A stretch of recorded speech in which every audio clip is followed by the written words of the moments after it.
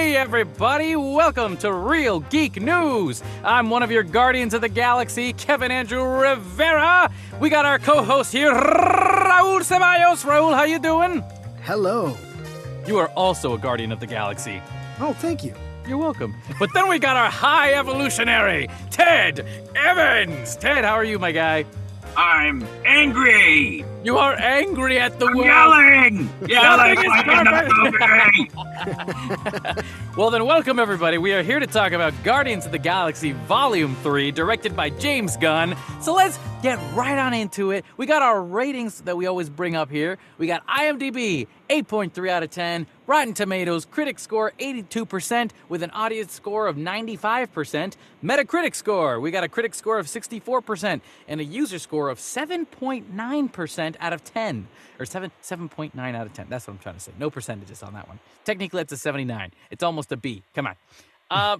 Gentlemen, let me just say off the bat on this, I think this is the movie that gave me hope again for the Marvel Cinematic Universe, but at the same time flattened my hope because James Gunn is leaving the MCU. It's bittersweet, yeah.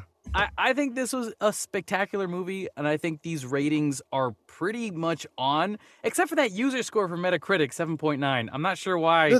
Yeah. Well, and the critic score on Metacritic too is pretty low. That too. What's up with Metacritic, man? I don't know. I think they just don't like James Gunn's writing. Maybe that's what it is. I don't know. They're all run by Snyder Bros. That's They're all run by Snyder Bros. Exactly. Well then, gentlemen, I want to hear some overall thoughts from you, though. Ted, why don't we start with you, my dude? What did you think of this movie going into it?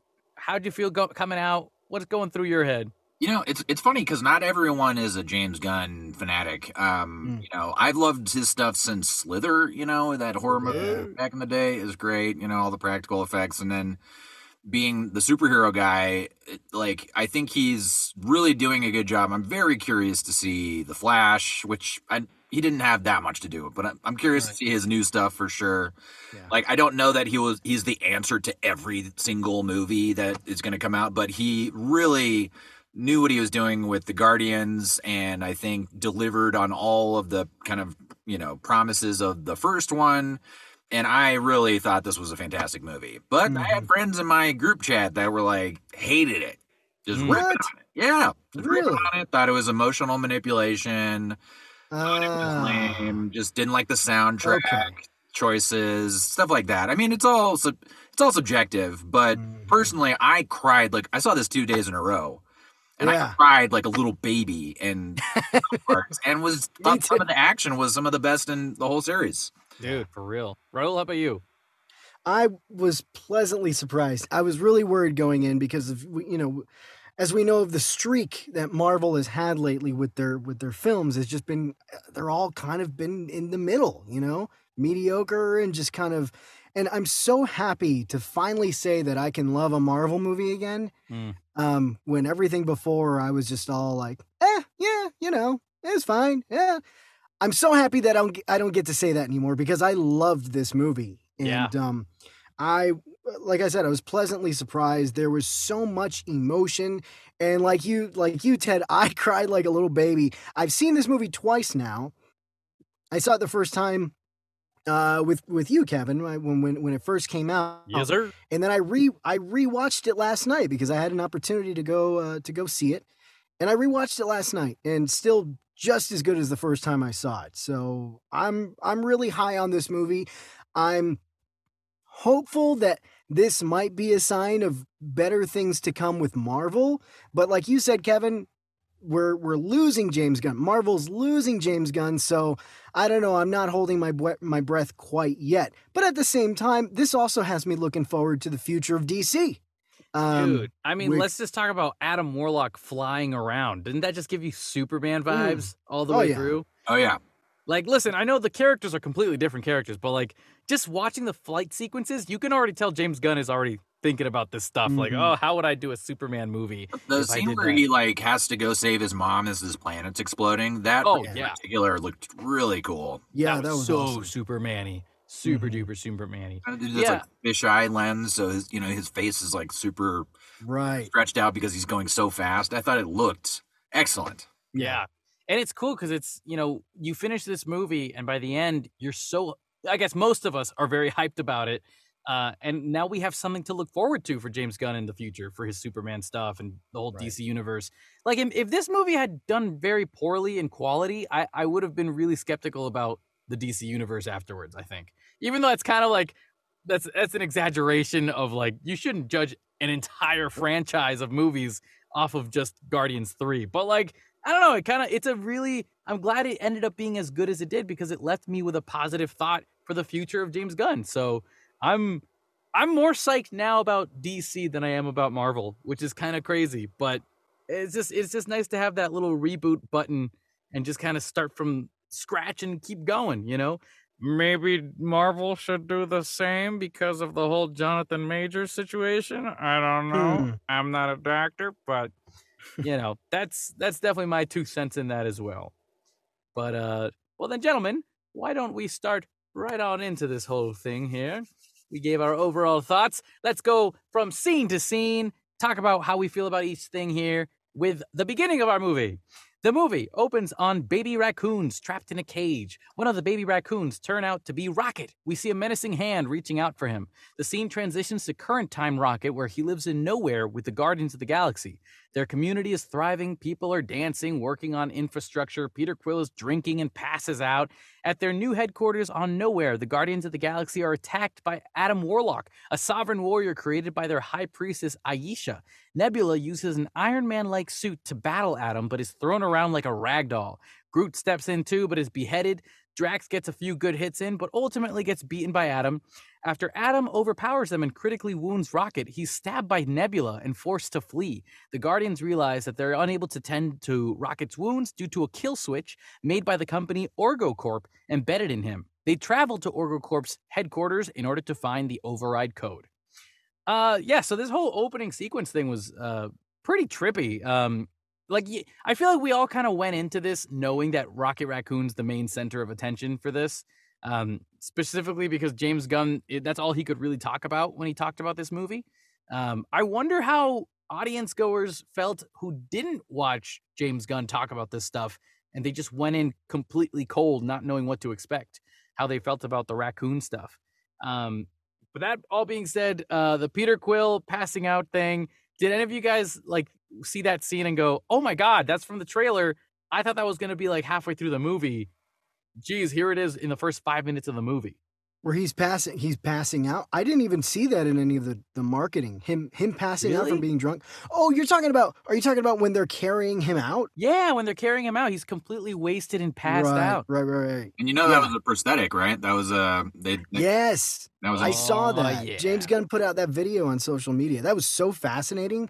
It looks so realistic. Somebody did an amazing job at something that seems like they could have just had him lie in somebody's wow, incredible. Was this really necessary?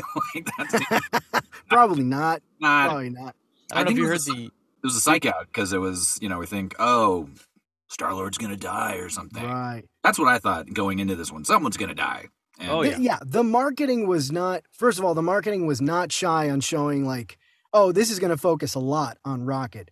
And also the marketing was not shy on really putting it out there someone could die. They really kind of made you think this was going to happen to somebody. And the movie was actually pretty good about at different points making you think, oh, is this person going to die? Oh, no, this person's going to die. Oh, no, this person's going to die. Just kind of messing with your head. But yeah, the marketing was pretty strong about that. Wait, Ted, is that the reason why your buddies were oh, it's emotionally making me blah blah blah? I had another friend who was kind of in on it, and he said that it was oh, it's kind of toothless because as in they should have killed somebody off. And I was thinking, I mean, they killed an entire planet of animal people. Yeah, there's a lot of people getting killed. I mean, yeah, your friends not enough. Not enough. Not Someone enough got Rocket at least. More death. Yeah. I like this first scene. I really like the intro with the song "Creep," and we're just watching Rocket. He's playing the song, and he's just walking through nowhere, just kind of checking up on this and that, and we're just focused on him this whole time on this one, on this single shot. And it's so fascinating how much emotion comes through in the animation of Rocket. I'm so impressed with how they've been able to do this with Rocket and get you so connected with him. That whole time where he's walking around nowhere and it's focused on him, it just, his face, you can tell he's going through something. He's thinking about something. It makes you, I was going, what is he thinking about? What's going on in his head? It's just like sad. I totally laughed when Adam Warlock burst in through the window. I thought it was so funny the first time because you just don't see it coming. You know, he just ripped through. Yeah. How did Adam Warlock know that he was in that window? Like, that's hilarious to me. Yeah. He was specifically going after him, right? I mean, that's the whole reason why. Yeah, exactly. No, that part was brutal, man. That whole opening scene with Adam Warlock just coming in and beating the shit out of everybody. I was not expecting this movie to start off so quickly with that much intensity. And he's just like knocking him down. I mean, Drax, Nebula, Quill, I mean, none of these guys were able to get, the upper hand on him. Yeah, I think this is also, the whole thing we've been talking about, how we thought everybody was going to die, basically. When this scene started and he, Adam Warlock throws Nebula and chucks her like a rag doll, I was like, she's dead. That girl's dead. But then I remembered she had that ability to heal and whatever. But then he decapitates Groot. I'm like, he's dead. Oh wait, no, he has that ability to go back and grow back as a tree. And then he started punching out Drax. He's dead, right? Okay, is he dead? Come on, is he dead or not? Somebody die in the beginning. Let me just make it clear though. I'm glad no one died by the end. None of the Guardians died by the end, because I actually really like the way it ended. But again, we're going to get to that. But any last few thoughts on this opening sequence, you guys? Well, then, all right. Yes, Raul? No, I was just going to say, this really kind of started me, I kind of realized after this opening scene, and then throughout the rest of the movie, this is probably the most violent Guardians film, if not the most violent MCU film I've ever seen. It was pretty violent. And it doesn't pull any punches. And then Deadpool 3 is going to come out pretty soon. Yeah, that'll basically just take that off the shelf. Yeah.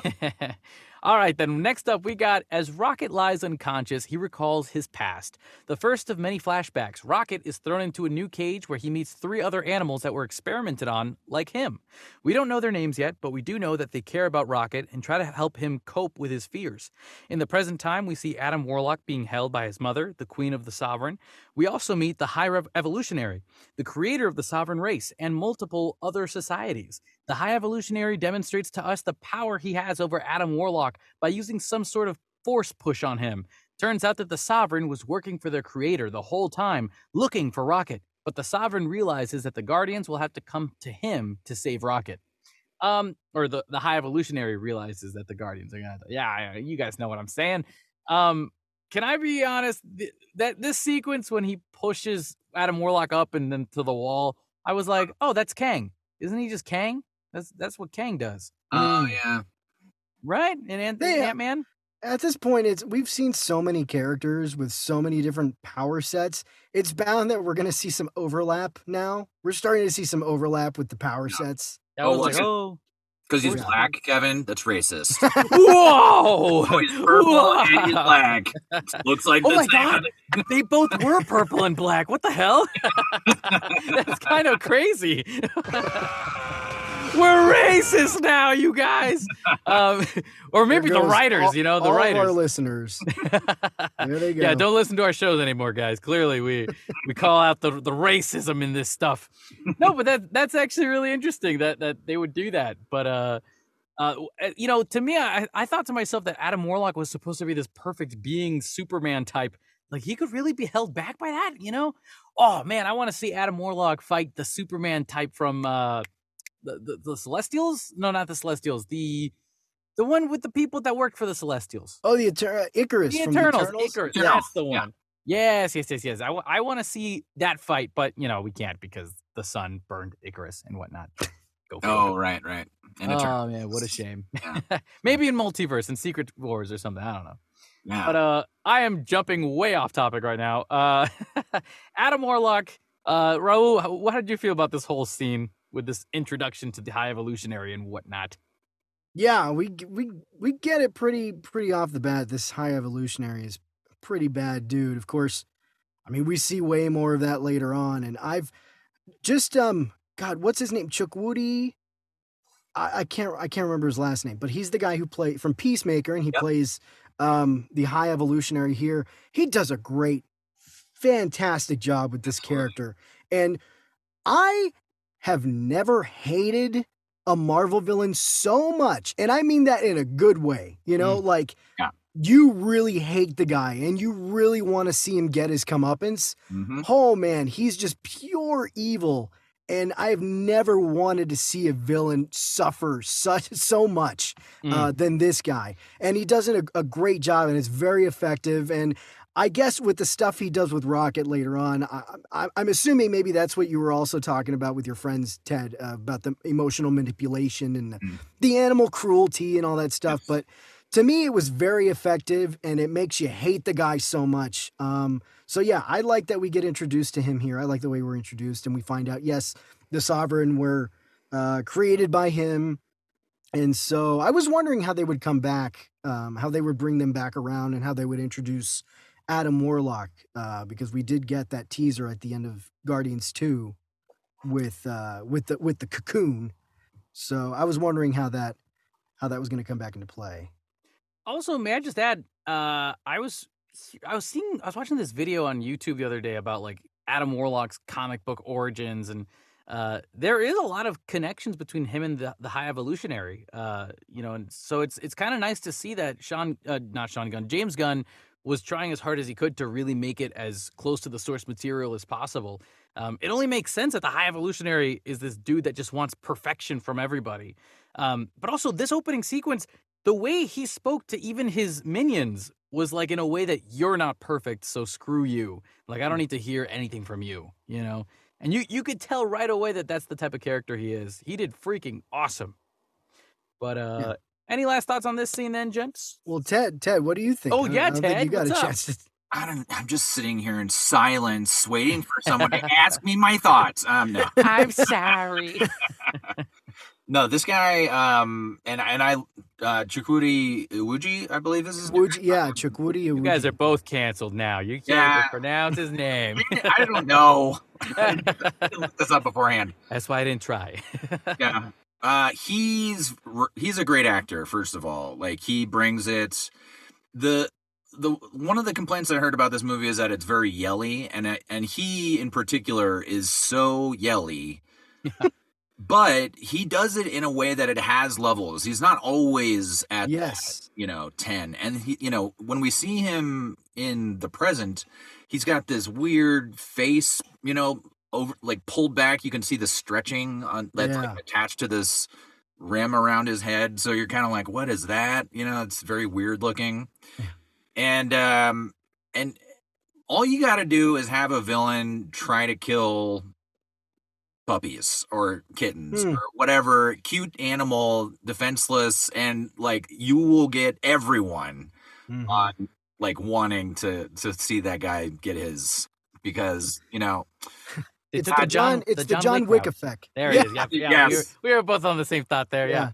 But yeah, I thought he brought it, and I thought he gave a really interesting performance and is one of the better villains of the MCU. I agree. Agreed, 100%. I might honestly put him in the top maybe top five, possibly top 3. I don't know. We'll have to see. But yeah, no, I agree. I agree with everything you just said. Well, then on to our next scene here. We got in the next scene, the Guardians have almost reached our OrgoCorp. Drax has a fun conversation about metaphors with Peter Quill when the Ravagers suddenly find them. We discover that the alternate version of Gamora has joined their team after running away at the end of Endgame. The Ravagers and Gamora had a deal with Nebula, and Gamora joins the Guardians on this OrgoCorp infiltration mission. Then we see another Rocket flashback where the High Evolutionary is watching Rocket transcribe some mathematical equations. The High Evolutionary is very impressed and presents his master plan to Rocket: high-speed evolutionary change, where primitive creatures become as sentient as other higher life forms. Then he can create a new society of higher living beings. He's struggling to figure out why his plan is still causing those primitive creatures to become aggressive. Then Rocket gives his advice on how to solve the problem, astounding the High Evolutionary. I noticed in this scene, because I've seen this movie twice already. In this scene, you see Baby Rocket, like when High Evolutionary is like, "Come with me, Rocket. Let me show you." Blah blah blah blah. He was like, "Oh yeah, cool, but let me grab this one little metal piece before I run off with you." And so like they're already like putting the pieces together for what happens later on in the movie, where you see that he had already collected all these little mechanical pieces so that he could put together a gadget to break free. Not that he planned to break free, but I think he just was that smart that you know what I'm saying. Yeah. No, yeah. I thought that was such a cool sequence, but also the fact that where was I going with this one? The Gamora sequence. Like, it's weird because storytelling wise, watching this sequence go down where Gamora finally showed up, all I could think was, of course she had to show up here because we gotta keep this stuff interesting, you know? Of course they're gonna have to run into the Ravagers and blah blah blah. But I think the way that Gamora is being presented now is really cool. But also, it frustrates me that Peter Quill and all the other characters keep on saying like, you've just forgotten what you've done, but this is what you did and this is who you are. Guys, she hasn't forgotten anything. She never experienced those things. It's not the same thing. So the whole movie from the beginning, when we first see her, when they're saying that to her, all I can think is, what are you talking about? Like, you guys, just move on. The person you knew is dead. God, like, why do you keep trying to change her into someone else? Yeah, those are my thoughts on those. Also, the Drax metaphor scene was hilarious. But, I'll let you guys go on and say what you thought about it. Ted, let's start with you. I got some stuff to say just off what you said. This is one thing that I thought was, at first I was kind of like, oh, I wish we had like old Gamora back. Wouldn't it be cool if it was just the team back together? But a through line of this, and an undercurrent theme is letting go of things, like letting go of Guardians of the Galaxy, them letting go of each other as a unit, letting go of roles. And for Peter Quill, it's learning to let go of this one because she came back in physical form, and it's a carbon copy of the same person, but like you said, hasn't experienced any of those things that he knows. It's like he didn't have to grieve the loss of her as hard, and there's like hope within it that somehow she'll remember him and fall in love with him all over again or something. And it's not happening, and there's a point where he really does have to realize that this is an entirely different person. And that she's really dead. Like, she's not coming back. You thought everybody came back and everybody was excited, but she didn't really come back. Right. Yeah. So it was pretty deep, I thought, that part of it. And then seeing her, towards the end where you see her with her family and you're like, oh yeah, this is a completely different person. This isn't Gamora that we know. This is someone else. The way that Gamora and Nebula also kind of go, like, it's like, okay, was that just like a thing when they were both baddies with each other? Like I never remembered Gamora doing that with Nebula before. That's, I don't know. I just can't picture the good Gamora being in that spirit. So you could definitely tell that's a different Gamora. You guys, come on. I mean, there was a point where she was doing Thanos' bidding, back in the day. Yeah.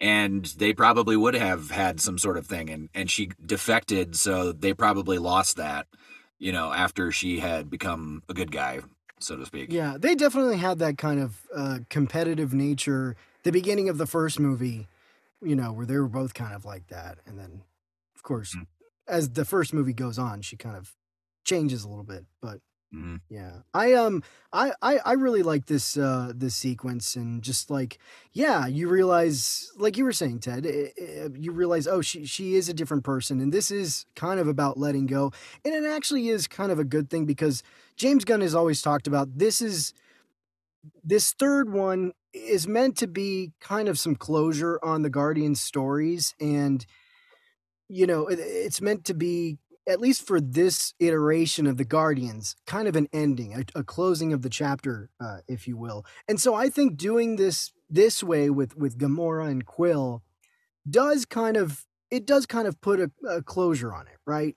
I mean, they could always it's all they could always come back around and maybe explore that further, and maybe they can kind of find each other again and fall in love again. But if they don't, it kind of works anyway as like kind of some closure there. So they could go either way with it. But yeah, I really appreciated that too. Yeah. And then yeah, like she has her own with the Ravagers, she has her own family. You know, she goes back to her family at the end, and she seems genuinely happy there with them. So I thought that was a really nice touch. I genuinely just was not interested in having a Gamora that could remember everything again. Because, like, we've already explored that, you know? I think it was kind of a nice touch to have this new flavor, this new dimension to their relationship. And I think it worked out. It's just what Ted just said, the whole letting go thing. The whole point of Gamora in this movie was to get Chris Pratt to forget and let go. Not Chris Pratt, you know what I'm saying. Mario. Mario himself. Wahoo! Yeah, he had to let go so we could go find the princess, you know? All right, then. Well, next up, we got present day. The Guardians jump out of their spaceship dressed in colorful spacesuits, landing on OrgoCorp. The base is made out of organic material. Gross. The infiltration mission begins. As Nebula begins to poke a hole through the base, Peter starts talking to Gamora about their romantic history. Gamora shuts him down, telling him that she's not the same Gamora. Mantis points out that they can all hear their conversation. Next, the Guardians get inside the base, plant some camera hacks to avoid being seen, then dress up in OrgoCorp uniforms in order to blend in. The head honcho of the security team, played by Nathan Fillion, enters the room with his team to see what's going on. Peter Quill talks his way out of suspicion. The Guardians realize that they accidentally put their spacesuits in the trash bin, and it all fell out into space. We then get another Rocket flashback where Rocket and the other experimented animals talk about their dreams and names. Lila, the otter, Floor the rabbit, and Teeths, the walrus. So I guess, we already talked about Gamora pretty much, but can we just talk about Nathan Fillion for a second here? Because that was some of the funniest sequences ever. It was so funny. We've all got our dumb guy, I got the guy. I have a guy. Yeah, of course. You got a guy? I got a guy. The fact that Peter Quill was able to kind of say that about Drax, like, oh, sorry, he's our boss's cousin or niece, nephew, whatever. Oh, yeah, of course. I get you. Like that's just comedy gold, man. Which makes me think this movie was really funny, by the way. I don't think we've brought that up enough, but there was a lot of really great comedic moments in this movie, and I think this sequence alone, from breaking into OrgoCorp all the way to the escape, I think it worked out really well. Let me just make sure I'm not skipping to the future here, because I was gonna start talking about future scenes. Okay, yeah, I won't spoil anything else, but because we're about to talk about it anyways. But opening sequence for you guys, Raul. What did you think about all this? Before I give my thoughts on this, can I really quickly sorry to go back to the previous scene, but did anybody give that whole scene where the High Evolutionary is putting all the animals in the chambers and we're watching them kind of evolve? Did anybody get any like TMNT vibes from that? Oh, the mutant turtle. They might as well be the ooze, I'm waiting for Bebop and Rocksteady to show up, but the characters looked like Bebop and Rocksteady. Like there's War Pig. I think. Yeah, War Pig. That's right. Yes. That reminded me. Yeah, I thought that was interesting. It made me think about that. But anyway, this part here, I really love this. This was so hilarious. And yeah, the funny stuff about the comms, like, oh, we can hear everything you're saying. While at the same time, it was a comedic moment, but at the same time, it did carry the through line between Quill and Gamora. So it wasn't just jokes for the sake of being jokes, but it actually functioned as continuing this story, this subplot with them. So I really appreciated that. Nathan Fillion, I mean, the dude, can we just say, I think Nathan Fillion is to James Gunn what Bruce Campbell is to Sam Raimi. Agreed. Has he appeared in every Guardians film? I don't think everyone. He was in the first one, but he was like in the CGI. Yeah, he did like some mocap, I think, for the first one, but I just remember him being the dude that could remove his limbs in the Suicide Squad. Yes. Yeah. I was like, oh man, like that's the first time I started noticing Nathan Fillion in these James Gunn movies. He's been in almost every James Gunn film. He's funny. I love that whole scene. Yeah, I got a guy like that. He's an idiot. Yeah. Oh yeah. Of course. Yeah. This is I'm trying to think, is there anything else in this scene that I'm missing out here. The rocket flashback, and we start getting introduced to Lila, Teefs, and Floor, and God, just tragic. Dude, Her name is Floor because she was on the floor. The bunny, so sad. The bunny is what got me every time. right, because I think her experiments are kind of the most brutal and most gruesome of all of them. Yeah. I mean, she's a sweet character, and that's what makes it so hard to watch. The scene was even worse to watch the second time because now you know what's about to happen to them in a couple more scenes. I knew it was going to happen the first time. Oh. I mean, there's no way. Yeah. You can only assume they're all going to die. Spider Rabbit is gonna. But what if Lila had survived, Ted? You don't know. What's messed up is that in the first movie, there was when they're getting scanned, and it has like their data come up for the first time. They're in that like police lineup. There's the thing that comes up and it says like affiliations Lila. It was what? In the first movie. Interesting. Yeah. Oh, that's so sad. I know. Yeah. That just made it way sadder. Yeah. Oh my god. Oh, yeah. I have to go back and check that out now. For real. There's so much in this movie that if you go back and watch the first one, you'll have the answer. Like this whole movie really seemed to be the answer to all the stuff that Rocket is talking about in the first one. Yeah. Right. Dude, especially what the they scene. did to me, and like how we see it. Yeah. Like I didn't ask to be born this way. Yes, Oh that's it. Where he gets drunk in the first one. Yeah, man, that has so much weight now. If you go back and watch that, God, I'm gonna have to go back and watch the first movie. Yeah, you're making me want to do that too. With all the stuff we know about Rocket's past now, it just gives all that stuff so much more weight. But even before this third one, I remember when I first had seen the first film, that was one of those moments. Like, even though you don't know really everything that happened to Rocket, that was one of those moments, even in that film, where I kind of noticed like, oh wow, they really gave some emotional weight here. We don't know what happened to Rocket, but just the way he acts, the way Bradley Cooper, first of all, he's just freaking phenomenal in this movie and in all of them. But just that moment really got me going like, ooh, there's something there. I want to know what that is. It made me want to know, even before you know everything about his past. So yeah, it's really, really cool. Well, then back to the present day. With the Guardians, Mantis uses her powers on a security guard, making him fall in love with Drax. Peter Quill tries to schmooze his way into his secretary's heart in order to convince her to give him Rocket's information. But it backfires when Gamora comes out and starts aiming her gun, turning everything into a hostage crisis. We get a scene with Gamora, Peter, Nebula, and the secretary going down the elevator. Peter is clearly still holding on to his Gamora. They make it to the floor with the Rocket's information, but then the alarm set off after someone recognizes one of the Guardians. Gamora continues to use the secretary as a hostage while calling out a Pineapple Head guy. Drax and Mantis start fighting off a ton of security guards, but are overwhelmed. Peter and the others make it to the top floor again and see all the havoc. They lock themselves up in the security room where Peter tricks the secretary into letting him into the computer database in order to mess with all the security guard suits. The Guardians escape Orgo Corp with Rocket schematics. Can I just say that this sequence was the thing that made me realize, like, man, I've underestimated Peter Quill so much. Yeah. Like, I think ever since Infinity War, because we all pick on Peter Quill for being the guy he was during Infinity War and causing all this stuff to happen for, the snapping and whatever. But when you see this sequence where he starts trying to put on his charm on the secretary, clearly she's not digging it. But like when I first saw this scene, I thought to myself that he really was just bad at this. Like, he's failing at this. But that was never his plan. His plan was just to get her to, cooperate the way he wanted her to, right? I think the way that he does it by the end, where she's like, okay, I trust your stupid plan to talk to everybody on the intercoms. Here you go. Nah, I didn't need to do that. I just wanted to get through the computer. I'm not that dumb. Yeah, I'm not that dumb. Like, that's, oh man, you constantly see him do things like that. And it keeps reminding you that he's that type of character where people underestimate him all the time. And even us as the audience, we underestimate him. And yet he tricks not only the characters, but us.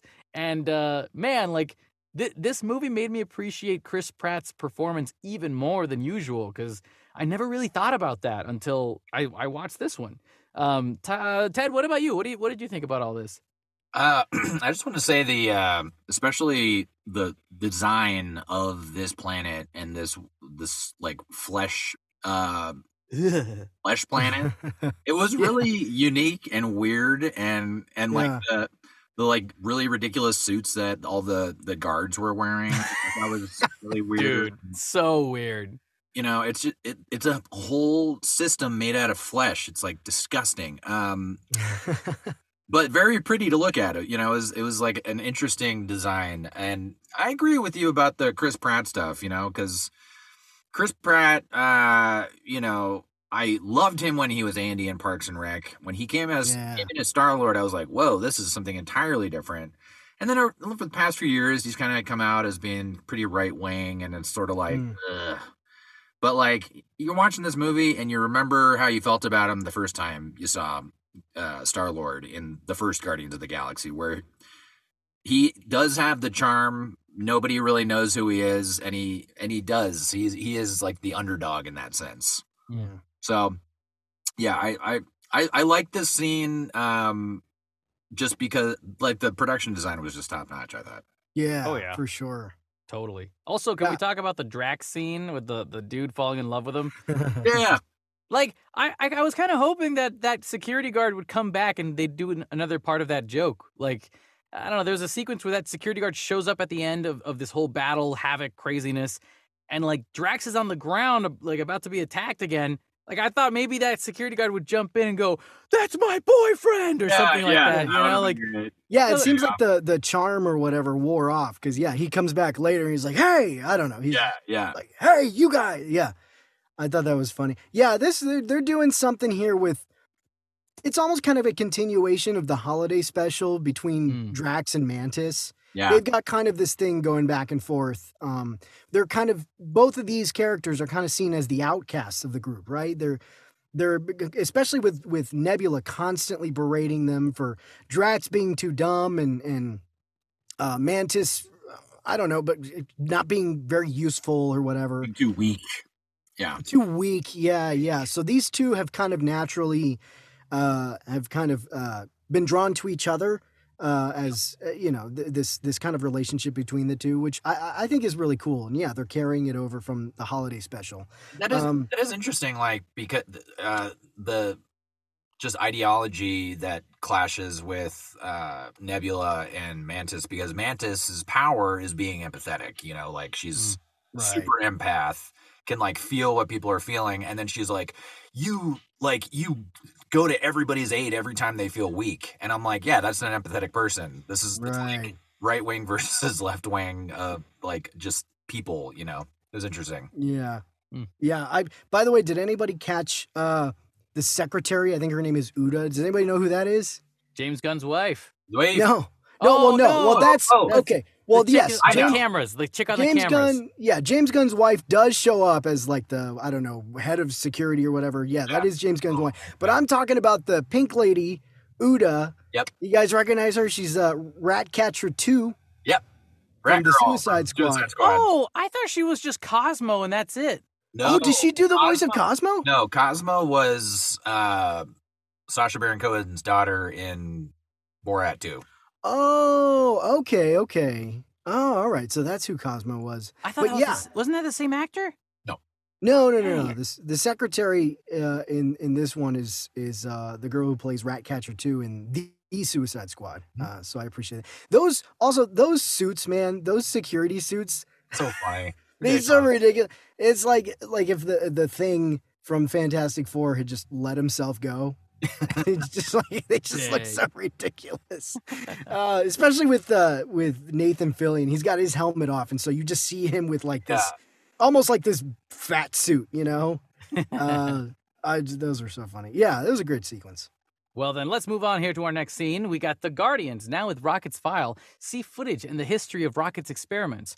They discover that the passcode to access Rocket's kill switch has been removed. The group speculates that Thiel, one of the High Evolutionary's advisors, has it, so they depart for Counter-Earth. Gamora, however, doesn't want to go with them. After Peter starts to lecture her about who she used to be, Gamora goes crazy on him, almost hitting him in the face until Nebula stops her.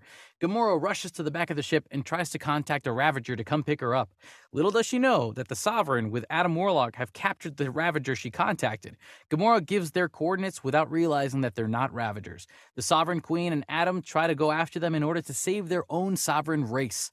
I think that whole sequence was really great too. I mean, again, with the whole, it's all comedy centric over here with this movie. When Adam Warlock is just standing around like paying attention to like the wall or something, and his mom's like, Adam, can you show him a thing or two? Okay. Just destroys this dude, and the entire body turns to skull. I mean, come on, that's kind of awesome. But it just goes to show you how naive Adam Warlock is as a character, which I think is great because the High Evolutionary decided to take him out of his shell far earlier because he thought that he could get Rocket with him. So again, it goes to show you the imperfections of everything the High Evolutionary makes, so that the dude's never going to be happy. How did this go from like happy joke stuff that I was talking about to now it's this really deep, sad thing about the High Evolutionary? Well, that's the magic. That's the magic of James Gunn's writing is because of these comedic moments. They're not just comedic moments. They're funny, but they also highlight. They also kind of grow the character development, you know. And with Adam Warlock too, it's showing that there's his ignorance and his kind of childlike nature, you know, do lend themselves to some good comedic moments, but it also does highlight his we see near the end his perspective of and wanting to change his ways. His imperfections make us become more empathetic towards him. And I think that's interesting that like if we lived in a society where everything was perfect all the time, then it wouldn't be fun anymore, I suppose. But yeah, Ted, how about you? How did you feel about all this? He's thinking. No, he's eating food. I muted myself and then I couldn't get the traction on my mouth. You're like, oh no, I gotta finish this food. You're mid-bite. Oh man. Yeah, no, so it was interesting with Adam Warlock because like and they do explain it, like they pull him out of his cocoon early, but I never knew Adam. I was expecting a lot from this character, I think, because I sort of had I played the Guardians of the Galaxy game, and I know he was in that, and he wasn't dumb. Like being dumb, I felt dumb was a little cheap for laughs. I agree with that. Like that was my one thing about I thought they kind of did Adam Warlock dirty, but at the same time, it's a Marvel movie. You know, they're going to have, like, I don't know if you've seen on TikTok, there are these people that, like, do humor in Marvel movies, and it's just like, he's right behind me, isn't he? You know, that kind of stuff. It's, like, really cheesy. Yeah. Like, I was thinking earlier, you said something about the guy that comes out with a pineapple head. They did that same joke, but it was a broccoli guy in Ant-Man Quantumania. That's right. They just did that same bit. Oh my God, you're right. Right. But you know what? The difference was that the joke hit harder in this movie than it did in Ant-Man. Ant-Man was just this awkward, like, also there's a broccoli guy. Yeah. Broccoli guy. Well, it was actually a carrot head in this movie. The guy had a head that's what it was. Yeah, not a pineapple. Broccoli, carrot, yeah. But yeah, it's the same joke. Exact same joke. It was great when you know, the thing I liked about this sequence was that after she called him out with that head, after she leaves, then the camera cuts back to that guy again going, thank God. Yeah. Thank God. I thought we were done for. That's crazy. Like that to me was like that's why James Gunn is the GOAT. Like he's like, let me do a recall really quick. That'd be funny. Oh man, how funny would it have been if that same character had shown up again towards the end of the movie, like right at the explosion, he's running out or something. Come wait, save me. That would have been too good. But I think that character's awesome. It would have been. I'm wondering if it was a little too much at one point because the character's face looks so cartoony compared to everybody else's that I was like, okay, they're really going for a laugh here. But I appreciate it. That dude's head's huge. It's weird. Yeah. I love it. It's just it stands out to me now as like a stock Marvel joke bit. Like, okay, we need to have a part where a character looks like something weird. Yeah. And also going back to what you said about Adam Warlock being smarter usually in the source material. Like, that's so true. Like, he is this perfect being in the source material. So I wonder if maybe this Adam Warlock is dumb and silly now, but he becomes more and more mature and smarter as his arc goes on.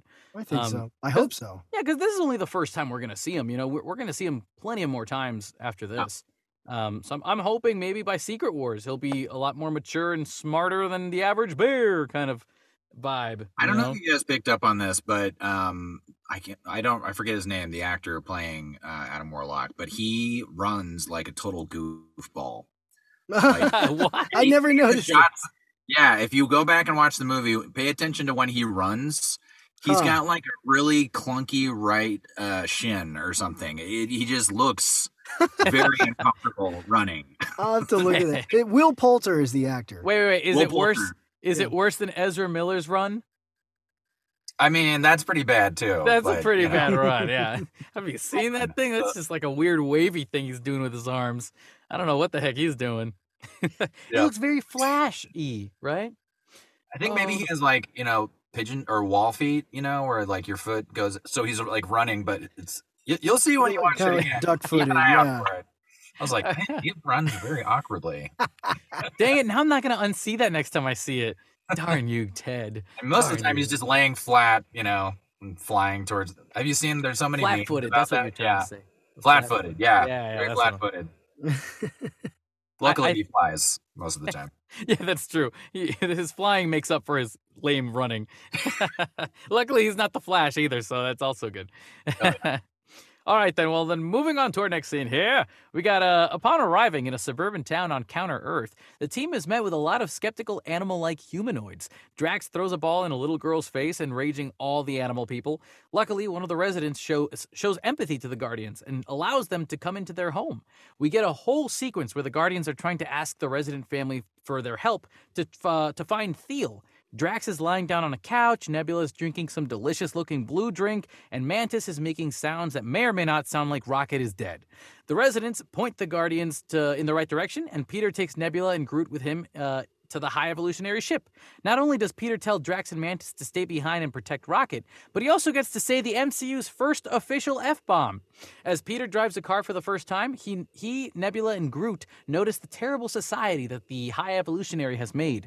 Drugs, assault, and imperfect society. When they arrive at the High Evolutionary ship, Nebula is forced to wait outside by guards as Quill and Groot board. Peter finally gets the chance to look at the High Evolutionary in the eye. Yeah, I want to hear your thoughts on this one. Raul, why don't you start this guy? How do you feel about all this? Yeah, I enjoyed this scene. This is kind of one of those scenes where we kind of take a break from the action, and it's a lot of jokes, a lot of humor and stuff. But I mean, constantly still driving the story, and it was. I really like the scene where Drax keeps trying to lay down on the couch, and they keep telling him, that's not what that's for. It's meant for people to sit shoulder to shoulder. Really? Those scenes are really funny. Yeah, the whole thing with the face that Mantis makes to say that Rocket is, that's the same face. He's dumb, but that's the same face as he's dead. Yeah, these are nice little moments, and then we get to see. They get to hold on. Let me look. Yeah. These are fun, and then they start their mission to go confront the High Evolutionary. Yeah, that was, man. I wish they hadn't. I don't know. Did they put this in the trailers with Peter Quill saying the F word or no? I knew about it.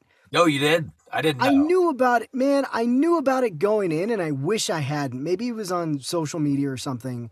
I had heard about it or something like that. Man, I wish I hadn't, because it was so great. It was so great. The whole thing about the door, like, well, push the button right under. It's under the handle. I love that, and it really does make you think. It makes you go, "Oh yeah, Quill. He hasn't been on Earth for a while. Just the fact he can do all these things, he can pilot a ship, but he can't drive a freaking car." Yeah. Just kind of a reminder. And this is another thing. Again, continuing the through line of Quill, because they do kind of set it up in the beginning, talking about Quill going to see his family, or going home, and Mantis asking him, like, well, why, maybe you should find your grandfather, and blah, blah, blah, blah. So they're planting these seeds for when he eventually does go home near the end. And so just the constant reminders when they when they arrive at Counter Earth, and, them asking Quill, is this what it looks like, or something like that.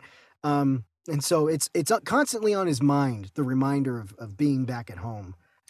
Also give you a very Captain America vibe with the whole, Peter Quill trying to go back to his grandfather kind of thing.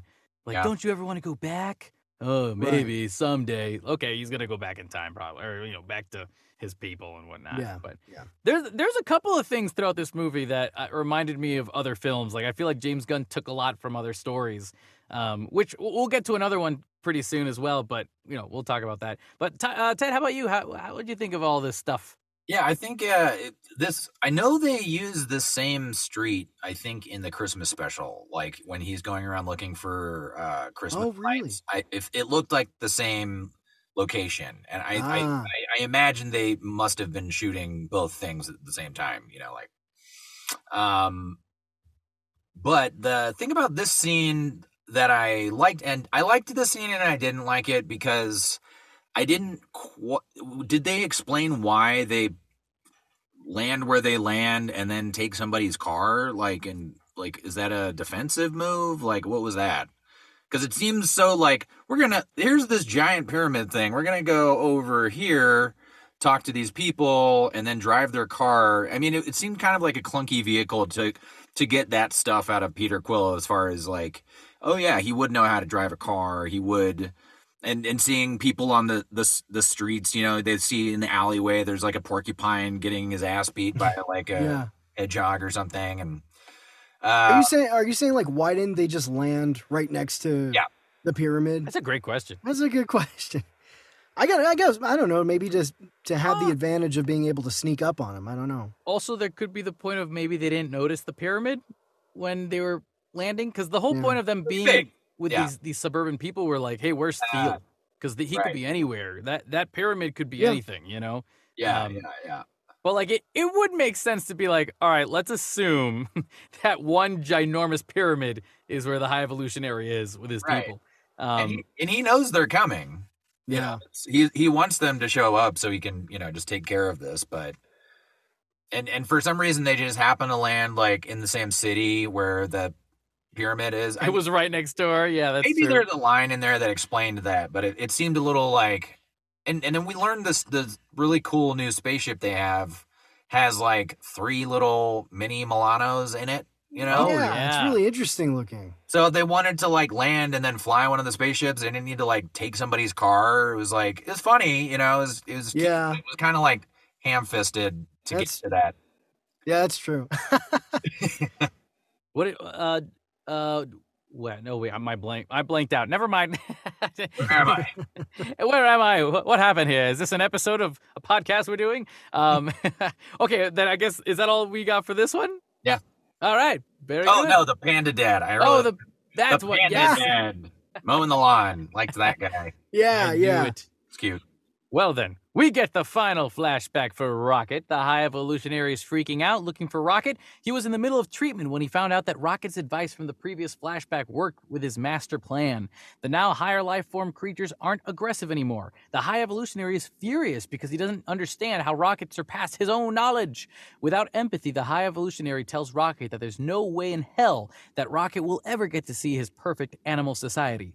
He does, however, want to study Rocket's brain more closely. The High Evolutionary commands his team to incinerate Rocket's friends in the morning.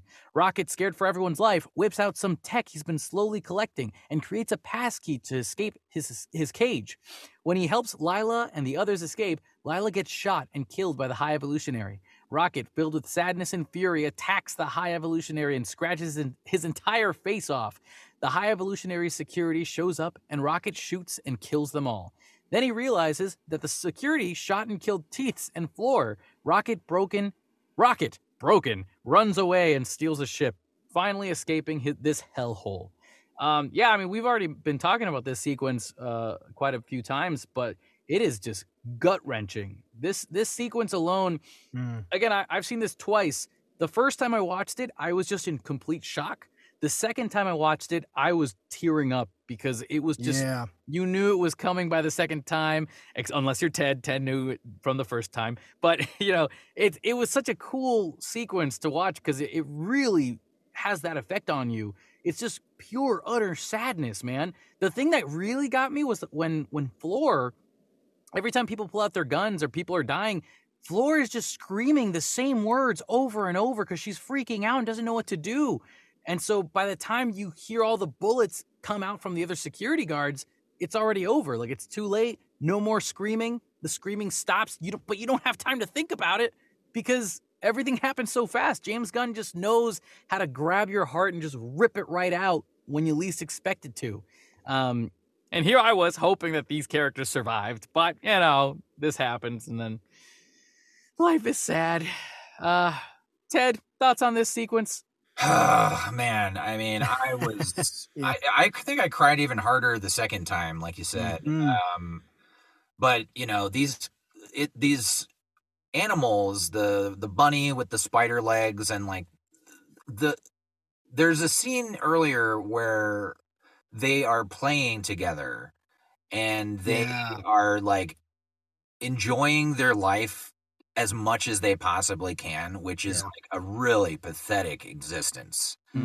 And that is where I started to tear up. And then by the time, this happens, it's like full blast because Floor in particular is like this little kid, and like Layla has like, is more like on Rocket's level. And like, as far as understanding, she's a little bit more adult, but like Floor is just like a child and doesn't understand what's happening. And it's like the idea that like, we hope we get to see the sky. I hope we get to see the sky someday. Yeah. I mean, I was just like devastated by this. My God. And it's just, and like, this is where my friends were like, "Oh, this is you just care about cute animals." I'm like, yeah, because that's the point. That's the point, to empathize with somebody that's in captivity and like all they want is to like see the sky, and that's like, it's not going to happen. And the way that he dismisses that is like, you're so intelligent, you could figure this out, but you couldn't see that I'm never going to let you see the light of day. Yeah. Like, whew, it was tough, man. That was that's the moment where all I wanted to do was kill that guy. Like, the High Evolutionary needs to die after this. The way he just said, "Oh, hey, what do we do with the other critters? Incinerate them." Like, oh, it's not a big deal. Like, it's just they're just trash. Dude. Like that's man. And when Lila when he realizes and he lets out this like guttural like just the scream, primal scream of loss, and then he ravages the dude's face, and it feels good, but it's like not enough because those characters are dead, they're not coming back, and like though he does mar his face, and he shoots a couple of the guys, it's like he's never gonna get those people back. And also, it didn't feel like it was this satisfying attack on him because you see this character, Rocket, is attacking out of fear and desperation. Like this wasn't like an I win scenario. I think he was attacking out of pure anger. There was some anger in there. And just you killed my friends, like, and there's nothing he can do about it other than a sad attack. It was so. Like you, Ted. I was. This scene and the scene previous where they were playing, these kind of go hand in hand because I was definitely thinking of that previous scene during this scene, and they're so endearing because they're just trying, like you said, trying to make the most out of their time there, and just the hope of like, we're gonna get out someday, we're gonna get out. And I love the scene where they they come up with their names, and of course, and that's how Rocket calls himself Rocket. And it was just so sweet, and just seeing them playing together and having a good time. They're playing tag, I think. And, despite the fact that they're just like locked up in these cages, they're like you said, they're making the most out of it. And it just like kills you when this other scene comes along. It just like devastated me. Yeah, this is where I was starting to get, even in that scene too. I was the scene where they're playing. I was starting to tear up as well. But definitely in this scene. And if I didn't hate the High Evolutionary already, I mean, like this puts it over the top, you know, and even just the fact that Rocket is crying. And then just him like screaming back at him and making fun of him crying. I'm like, that too. You bastard, you! How dare you! And oh my god, yeah, he jumps on him and starts scratching the shit out of his face. And I was hearing like audible gasping in the theater, and just it was insane. But it was still satisfying. Of course, he's still, he doesn't die, but it's just like seeing that anger coming out, and he just snaps. It was pretty satisfying. But again, that was another one of those scenes where I'm like, yep, this is probably the most violent MCU movie. Well, I think it needed to be for how big of a reaction, he has in the first movie. Yes. Yeah, of course. Yeah. It needed to match that. To make sense of that, to go back and be like, wow. Yeah, absolutely. Because seeing him get worked on and stuff, that's terrible. Like when they're watching like a hologram and they're like, oh my God, I didn't know this is what happened to Rocket. But like the emotional stuff is so much worse. Mm-hmm. Yeah. Also, I just want to bring up the idea that James Gunn had been talking a lot in interviews how this was one of the sequences, like one of the thoughts and ideas that he had in his head, like this sequence specifically, everybody dying and everybody getting experimented on.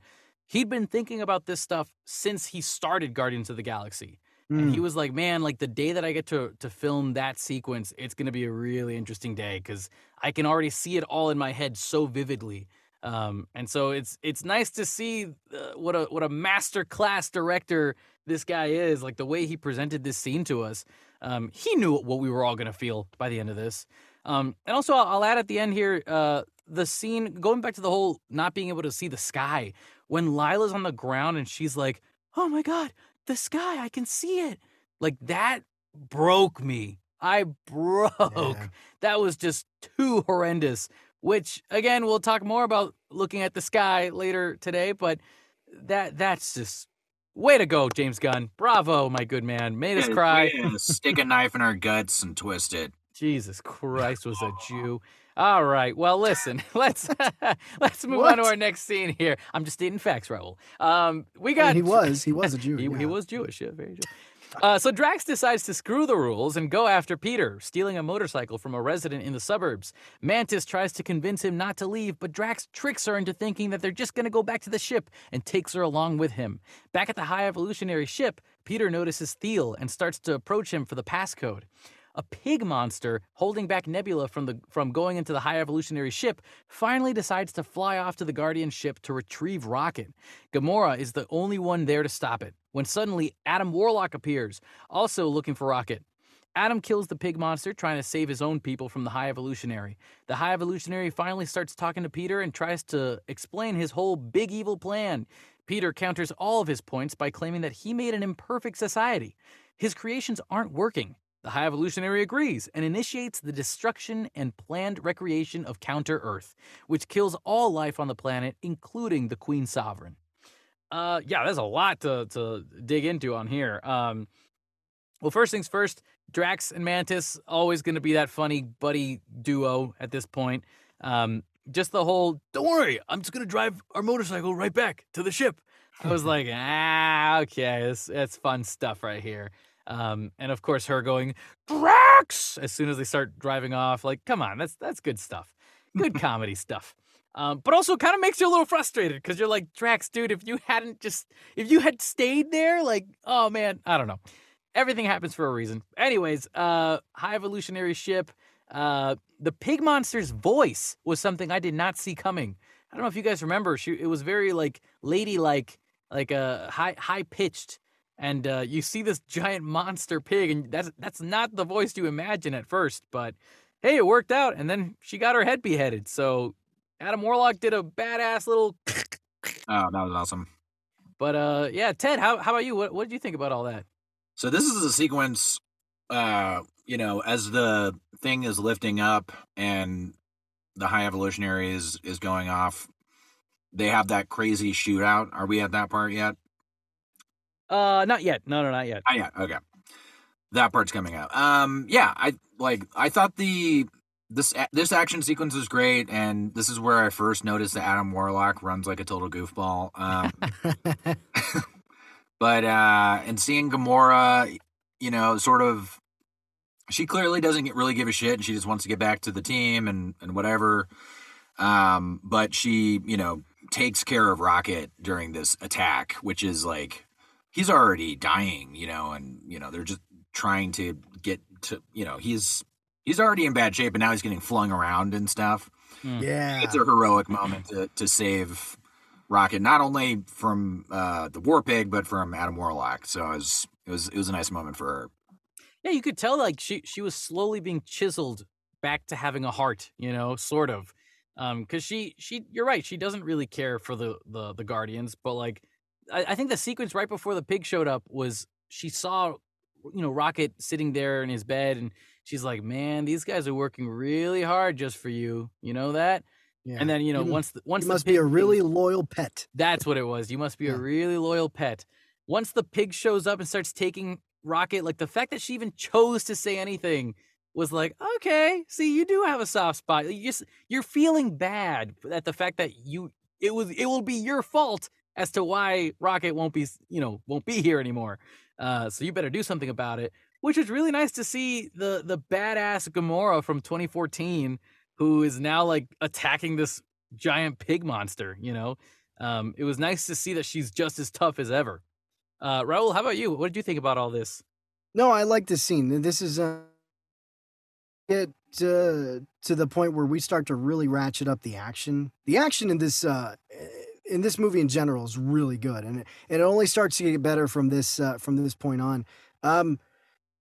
Yeah, I love that. That's Adam Warlock's, like, he really likes to decapitate, huh? That's like one of his go-to moves. The action starts to really ratchet up here, and this is also the scene where Gamora, like right beforehand, is like going through Quill's backpack, right? And he's like, she's like taking out the photos of him and his family and like the baseball cards and stuff. So yeah, she's really starting to sympathize just a little bit here. But yeah, I also like that Warlock still is hanging on to that creature, that he found his new pet now. That's right. Yes. Yeah. Every time I saw that dog whimper, or that little pet whimper and pee, I would just think of my own dog, and I'm like, man, I gotta go home tonight. Yeah. Say hi to my puppo. It's just funny though, this shot where he's like flying towards the camera and he's got this intensity in his eyes and stuff, but he's like holding this fluffy little kind of cute little animal. I thought it was a funny juxtaposition. Yeah. Oh yeah. Also let me just add that when he ripped off that pig's head, I think me and a couple of people in the theater all went like vocally out loud, like, holy crap, it's just so vicious, man. Like the way that James Gunn puts this whole thing on camera, it's great. But yeah, what was the other thing? Nope, I'm blanking out again, man. Look at that. One of those days. All right. Any other last thoughts on these guys? Nah. Okay, then let's move on here. Peter initiates his real plan, which was to kill all the scientists in the room, then jump off the ship with Thiel as Groot follows and flies them off into an open field. Killing Thiel with the falling impact, they retrieve the passcode from him. Gamora arrives with their ship to rescue them, while Nebula, Mantis, and Drax board the High Evolutionary ship to escape the planet and save Peter, who is now falling with Groot and Thiel. As Quill's group attempts to access the code, Rocket flatlines and has a near-death experience, where he reunites with Lila, Teefs, and Floor. Lila tells him that his time has not come yet, as Quill uses the code to disable the kill switch and save Rocket's life. Nebula, Mantis, and Drax come across hundreds of imprisoned humanoid children on the High Evolutionary's ship before being captured. So this sequence, okay, this was the thing I was trying to talk about earlier, how there's a couple things that James Gunn has stolen from other movies. The whole Lila being like, oh yeah, you can come with us, but not now. It's not your time. I'm like, all right, Deadpool too much with Vanessa. All right, come on. I see. That was one of my friends' complaints. Yeah, they said, "Oh, Deadpool did it already." I was like, but you know what? Though, that's like, true. It's down weird, to the same line too. That shouldn't be a complaint, though. I feel like if it ain't broke, don't fix it. Like it worked really well for this movie. But like you can't help but think of Deadpool 2 because it's already been done, right? So, I think it still made me teary-eyed. It still got me emotional, and it did what it needed to do. But also the whole, man, I just got so frustrated when it's like Peter Quill and his side of, or his group is already falling down when the other group's already trying to get in. I'm like, oh, you missed each other by like a second. Come on. They do that a couple times too, right? They're always kind of mixed. Oh, I thought you were on the ship. No, wait, you're on the ship. Just that kind of, yeah. They do that a few times. It happens too many times. I'm tired of that. They should have just known. Anyways, that's ranting Kevin for you. Thank you for listening to my TED Talk. Ted, speaking of Ted, what did you think? Just when I thought I was done crying, they last this final scene, and they're in like, it kind of reminded me of Harry Potter. Like they did a similar like, yeah, it looks like, yeah, when he goes to see Dumbledore in Wizard Heaven or whatever, right? Like the train station or whatever. Yeah, maybe the Matrix too. I don't forget if the Matrix did something like that. Oh yeah, that's true. Yeah. But I was kind of hoping that it was interesting that they still had their mechanical parts in this. Yeah. Heaven, purgatory, or whatever. We're still robots in heaven. We're trapped in purgatory now. Oh man! Do they ever get to see us, guy? Jesus. Yeah. This is where it starts to ramp up, and man, when I didn't know at first. I saw like, oh, you know what to do with these, and then you kind of forget that, and it's a little suspect that they don't scan Groot. Also, they're just like, well, he's made of wood, so yeah, like, I'm not going to scan a tree. Don't even need to scan him at all. It's like, well. But then when he gets up, the reveal was fantastic. And then seeing him sprout wings and become like a hang glider, that was new. I was like, yes, Groot is badass. Useful again. That was because Groot was cute when it was cute merchandising opportunity. Yeah. And then I started being like, man, I miss when he was like really, really cool. Me too. Cool stuff. So it was nice having him back in like full force. Yeah. Yeah, I was gonna say, I think I've said this before on the show. Like, I'm getting tired. Like, I want to get back to adult Groot again, because as cute as the baby Groot was, and even teenage Groot was he was so moody and didn't. I was so happy to see, like you said, Groot back in full force and being a badass too. But it still has like a slightly different personality than the first adult Groot. I like that he's a little different. This is like a new Groot. But still, he's finally back to form with being a competent badass. Also, I want to say, well, sorry, Ted, I think I cut you off. Were you? I don't know if you were finished or not. Oh, okay. I did they straight up commit murder on this guy? Like, okay, this guy Theo. Like, I know the Guardians, like later on, especially in the hallway fight, they end up killing a lot of people. Oh yeah. But it was in this scene that I don't know why it stuck out to me in this scene where they kill this guy Theo. I'm like, Jesus, they just straight up killed this guy. Like, it was just the level of anger that Peter Quill had when he did it that I was like, damn, Peter, okay, like it just stood out to me. Like, but and then later on, they kill all those people in the hallway fight. And I'm like, okay, well, yeah, they're just killing everybody. But yeah, I don't know. That part was just like maybe go, damn. There was a part of me that when the more I've thought about it, it makes me think of how Peter Quill does have a short temper at times. I mean, look at the whole Infinity War situation. Like the fact that he had a short temper is the reason why everything happened the way it did by the end of the movie. But the fact that he's so caught up right now with this is the doctor that helped screw up my friend. Like of course I'm going to be this outrageously angry towards him. And do what I gotta do to just get that passcode, But either way, you're right. It was very, very, very, very dark. There's a lot of cloudy morals on this. It was like, we don't kill people except for all those people, and then we definitely feel bad for like animals that were turned into robot things. But now we're gonna kill all these ones, But everybody gets a second chance. Yeah, well, later down in the next couple scenes, there is that sequence with Rocket where he's going to be able to get the chance to kill the High Evolutionary and goes, nah, because I'm a guardian of the galaxy. Guardian. The Guardians don't kill except for like two dead bodies thrown everywhere, you know? Totally, right? Like as soon as he says that, I just see all the other Guardians going, yeesh, well, we killed like 700 people already. Like trying to get you out of here. Like, what the hell? So it is kind of a funny thing. Maybe that's how Rocket views his own leadership. He doesn't want people to be killed anymore. But even that doesn't make sense because he kills so many people as Rocket Raccoon. You know, like, I don't know. He's trying to give mercy. There could have been a better line at the end there. That's all I'm trying to say. It's kind of like video game logic. You know, you're the hero. You're Nathan Drake. You know, taking out bad guys and getting treasure and meeting girls, and then you look back and he's killed like 800. He's a mass murderer. He's a mass murderer. Yeah, you know, he killed every guy he came into contact with. Yeah, that checks out actually. But still the good guy. Very Batman-y of him. Very Ben Affleck Batman and Michael Keaton supposedly. Michael Keaton kills some Batman or kills some people too in the first movie. Interesting. And one person in the second movie. Fun facts. Oh yeah, that's right. He does. Yeah. Yeah, the whole idea that Batman's like, I don't kill people is like, really? Yeah. Yeah, Batman Returns, he freaking strapped a thing of dynamite on a guy and exploded him. Oh yeah. Oh yeah. When did that come about? Yeah, I don't kill people. I only kill people if they don't die from dynamite. You know. Yeah. You can assume they. It's like he got knocked out. Yeah. He was just so tough. It knocked him out. That's all it did. It didn't kill him. Like a special dynamite that only knocks people out.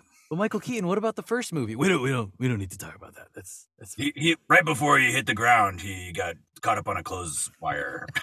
Yeah, that's it. That's more than 10 people died in the first Batman movie. And I'm saying that because I literally just watched it recently. And also, he kills freaking Joker. Spoiler alert. Yep. Oh, the spoilers are fun. Anyways, we're getting so off topic here. Why don't we move on to our next sequence here? If you guys are ready. Anything else? Yep. All right, perfect. Quill's group sets out to rescue the three who are placed in a chamber with monstrous obelisks. Mantis befriends the obelisks, allowing the group to escape and reunite with Quill's group. Together, overpowering the High Evolutionary's army, cue the epic one-shot hallway fight sequence. Kraglin and Cosmo arrive on Nowhere, and Cosmo creates a telekinetic tunnel connecting Nowhere to the High Evolutionary's ship to free the captured children. Rocket discovers imprisoned animals on the ship before being attacked by the High Evolutionary, but the rest of the Guardians help subdue him, leaving him to perish on his ship. The Guardians rescue the animals and lead them aboard Nowhere. Quill nearly dies trying to cross over, but is saved by Adam, who had a change of heart after being saved by Groot. I didn't mention the sequence where Drax decided to talk to the kids and speak their language after like 2 scenes of not doing that. Yeah. There was a part of me that was watching this movie twice already. Like, I get why that sequence was used in the movie, but at the same time, the first few times watching it, it felt like it didn't really make sense to add this jokey scene in here. Like, I would have rather he just spoke the language with those kids, but again, it wouldn't have made sense then to push further the whole, Drax, you're not a destroyer, you're a dad, by the end of the movie. It just felt like it slowed down the scene, you know, like it slowed down what could have been happening already. And we could have done that a little smoother or quicker in a way, but I enjoyed it for what it was. You know, it is what it is. Raul, any thoughts from this whole sequence at the end? Well, yeah, talking about the Drax thing, I was it was a little jarring because I understand but they're trying to do closure on the whole dad thing with Drax and stuff. But I feel like, could there have been a better way to do that? It just kind of didn't hit me the way I think the movie wanted it to hit me, where he's like being goofy and making the quote unquote monkey sounds. And the music is like swelling and it's it's like this weird thing where the movie's telling me like, oh, this is a happy, you know, a cute moment and stuff. I'm like, no, there's still like, I don't know if they're if this serves Drax's character or not, because they're still leaning into the fact that he's an idiot. Yeah. You know? And if only there was a way where he shows finally his fatherly instincts with these kids without also highlighting the whole thing about him being an idiot. Yeah. You know, it might have a better impact where you almost go like, oh yeah, like I forget, like there's more to him than just being an idiot. Mm. You know? Yeah, Yeah. and it just feels like because he's come in, he's been very useful in past movies. It felt kind of like Right. him and Adam Warlock were both dumb for laughs, and it was like, Yeah. or like to push the motivation, with him and Mantis. Like he's not really that dumb. Like Right. I know this, He but just got dumber as the movies went along Yeah. because I guess in the first one comedy. he was like the standout, right? In the Mm. first one where his comedic timing was really good, and then they just started to lean into that a little too much to the Yeah. point where it just got ridiculous. And I was kind of hoping that they would give they do give kind of some closure to Drax, but I thought they were going to do it in a way where it just made it a little more serious again. Because going back to the first movie, I mean, the whole reason he hates Thanos, or is it Thanos or Ronan? I can't remember who it is that he has the Ronan. vendetta against. Ronan. The whole reason he hates Ronan is because he killed his wife and his daughter. Like, that's some deep stuff. yeah, You know? So I thought it was going to take it back a little more serious again in this whole him dealing with a father, but they just handled it. They handled it in a way where it just kind of undercuts the whole thing. Yeah, I agree. definitely. What about the all these the obelisks showing up in groups of 3 and suddenly Mantis saying, "Oh wait, they're just after batteries. We could just be friendly with them." Why didn't they just do that in the second movie? Yeah, Because they didn't have Mantis. Oh, in the that's true. second They didn't movie. have Mantis. That's a good Mantis point. didn't show up until later because that was at the very beginning of the first. Right. That's true. right. And also Mantis probably was the only one that knew that information, which is why Mm. the Guardians probably went after the fighting route for the beginning of the movie. That makes sense. Okay, all right. Then I take that back. That's fine. No more questions on that one. But Can we just say I feel like they kind of made a big deal about Kraglin being part of the group in like the last Yeah. few films, and it's almost like I feel like they just didn't know what to do with him. yeah, They give him a little thing where he's like still trying to figure out the powers with the arrows and stuff, but yeah. it They just, didn't give us enough scenes for that, I think. it seemed weird. They just didn't. It's like they didn't know what to do with him. So it was, oh well, let's just have him stay on nowhere for almost the entire film. Yeah. and it's except just for the beginning and the end. him mastering the spike thing with his whistle. Like I feel like it just wasn't really earned by the end. You know, like I know they kind of Because he's barely in the movie. Yeah, exactly. They just cut to what's his name? Yondu. Yondu's just in a mirage, like from far away, Yeah. going, "Come on, boy, you know what to do." You know, like just believe in Force. Use your heart. use your heart, use the force, Luke. I was like, man, that's it. That's all you're gonna give me. Like Obi-Wan Kenobi had a better better scenes to build that up.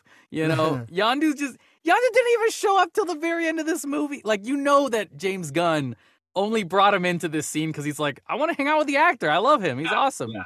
Like, I bring my friends into my movies. Like, yeah, but like story wise, like you should have heard Kraglin at least like debating to himself about like, oh, Yondu wouldn't have been able to do like this, and maybe Cosmo could have been all like the supportive dog that's like, yes, you can. Yondu would have believed in you, okay? Now tell me I'm a good dog. No, you're a bad dog still. God damn it! You know, like, give me something with that relationship, which also brings me to that Cosmo stuff. Like, I do like I do the also bad like dog thing with him Yeah. and with Cosmo and Kraglin. I that. like That worked. That worked Yeah. for me. But I think it was the Kraglin finding his own problems and figuring out his own problems. Like, that Mhm. could have been a cool little Cosmo Kraglin stuff connection between the two of them that eventually makes Kraglin say, "You are a good dog because you've not only helped me fight these monsters, but you've also helped me find the confidence in myself." Yeah. You know, that would have been great. My buddy Tom Bambera has this. He's like, basically, it's James Gunn's mom going, "You need to put your brother into the movies. You need to give Sean something more to do than just be the mocap for Rocket." Yeah. All right, Mom. God. I do like Sean Gunn in this role as Kraglin though. I just great. feel like I do feel like he was kind of underserved because they just made such a big deal about like, well, Kraglin's part of the team now. Yeah. You know, and the marketing and the posters, it's Kraglin with the other Guardians, you know? So the fact that he's just like relegated to nowhere for a big chunk of the movie was just strange. But he does come in, you know, with he pilots the ship in, right? Know, yeah. When he finally does get to use the arrow, it's a nice cathartic moment of like, oh yeah, now he can do that. Yeah, that's true. So he doesn't get much, but what he does get, I think, was a lot better than any outing he's had so far. Yeah, that's true. That's very true. And Also, for me, that whole thing about bad dog, and then finally at the end, good dog. She's a good dog, or he's a good dog. That I enjoyed that part. I thought that was pretty well, totally a good payoff. Well, let's jump back to the one-shot hallway fight sequence. Because, my God, my mouth was gaping wide open. Like, I could not stop being incredibly amazed by this sequence. It looked so well done. I mean, I don't know how James Gunn does it, man. I think when I saw this sequence, I thought of the Suicide Squad with the fight sequence between, what's his name? John Cena and the other guy who gets stabbed in the heart. Idris Elba. Flag. Rick Flag and Peacemaker, when they're fighting each other and the helmets, like Peacemaker's helmet's on the floor and the camera's watching the helmet and moving from side to side, and you see the fight sequence happening through the reflection of the helmet. Yeah. Like that, I know that was a more, I guess, quote unquote, simpler shot to do than this huge one-shot fight sequence, but it felt that memorable to me. You know, like when I think of this movie, I'm always going to think of this freaking long fight sequence that was so freaking epic. You get to see the best in all the Guardians, how they work together. Yeah. And not only that, but in the fight sequences, there are funny moments where you see reactions of bad guys right before they get their faces bashed in, and Peter Quill throws a little bomb on someone's back and they start freaking out and they all show up at once and they all get shocked at once. You know what I mean? Like everything just flowed so well with each other. What about you guys? What were your thoughts on this fight sequence? So good. I mean, I think this is the best team shot since Avengers 1, you know, like agreed. Yeah. I agree. You know, it hit on all cylinders. It was a long shot and it everybody had their time to shine in it. And like that was like rarely have we seen the kind of action you want from a team up like this. Like I would love to see X-Men pull off something like this. Yeah, man. Yeah, totally. Oh, that man. was so much. And then of course, you know, No Sleep Till Brooklyn on top of all that, just it was so badass. I mean, it really made the scene. Oh God. And there were so many points where there was this one part where I was wincing when Drax throws the knife at the guy's leg and then the guy falls and then his leg he twists around the knife. Yeah. You know what I mean? Remember that part? He pins him on the wall. Oh yeah, he pins him on the wall and then the guy lets go of the ceiling and he's twisting around the knife. Like his leg is twisting around the knife. I was like, "Oh my God." There was some brutal action in this and some, you know, it was good. It was really good. I loved this scene to death. Now let's also talk about the sequence between Rocket Raccoon and the High Evolutionary at the end of this. And the little baby raccoons. The little baby raccoons. Yeah. He finally finds them and he sees the sign that says, "These are raccoons from Earth." So officially he can say he's a raccoon after all these years. I love that. My Rocket God. Raccoon. Well, okay, and that's now to me the most satisfying death scene is the High Evolutionary's death scene. Technically, right? Because he sort of dies in this, but from what I've heard, he gets beat. Yeah, from what I heard, his face is. We see what happens. That's what it was. He gets his mask ripped off. But the sequence where High Evolutionary is going nuts on him and trying to throw him all around, and finally Rocket activates his boots. They land on the ground, and he goes, "It's Rocket Raccoon." Boom! My God! It was so satisfying. It set up the gravity boots way early in the movie, and I totally forgot about them. First 5-10 minutes of the movie was that setup too. It was a good setup. And then, of course, all the other Guardians coming in, too, and just, helping him out and letting him have it. Oh, my God. It was, so brutal, but so freaking satisfying just It's like watching if the you High took- Evolutionary just get beat to shit. It's like if you took the Hulk scene from Avengers where he grabs Loki and just starts slamming him Yeah. down on the floor over and over, except Yeah, with yeah. all of the Guardians at once doing that. Oh, Oh, my god. it felt so good watching that, especially after everything you've seen from him and just how vile and how just awful this guy is and everything he's done to Rocket and Lila and Teefs and Floor and just the seething evil from this man, and you freaking hate him so much. To finally see this scene was just like, oh, it was so good. Yeah. So good. Now, I know James Gunn mentioned in an interview that apparently High Evolutionary survives, and they took him to nowhere Yeah. to go to jail. Really? I've heard, that's what I've been hearing. I don't want to make that official confirmation, but that's what I've heard people say from his interviews. James Gunn yeah, said that, or he kind of That- alluded to it. they said that James Gunn said that High Evolutionary is now in nowhere in their Interesting. prisons, which I think if that is true, that is a bad idea. Yeah. Yeah. Because, like, dude, you're just asking for Kang the Conqueror to team up, you know? Oh Like, yeah. I mean, that come would on. be pretty epic though. Like to have That would be pretty epic. because he's so evil. We hate him so much, but we didn't really get to see him get. Yeah, that would undermine everything. It Like, would. okay, you know what? Scrap Majors, okay? Like, if you wanted to just bring back High Evolutionary and just That's say, what I'm saying. Yeah. I've learned from my Yeah. mistakes, you know, just give him Except the. he like leaves his face off. He's just like, oh, Yeah, that was pretty gross. yeah. When it after he was. peels his face, I was not expecting that level of gore in this movie. Yeah, it was good. I'd be Yeah. totally okay with that. It's not the Yeah. Kang dynasty, it's the Evolutionaries dynasty. The Yeah. High Evolutionary dynasty. Jeez. That's a long title. I don't know. Maybe not. It's- We'll workshop it. Well, then, gentlemen, moving on to our close to final scene stuff here. We got in the aftermath, Quill leaves the Guardians, bestowing the captaincy to Rocket before leaving for Earth to reunite with his grandfather, Jason. Mantis embarks on a journey of self-discovery with the Obelisks.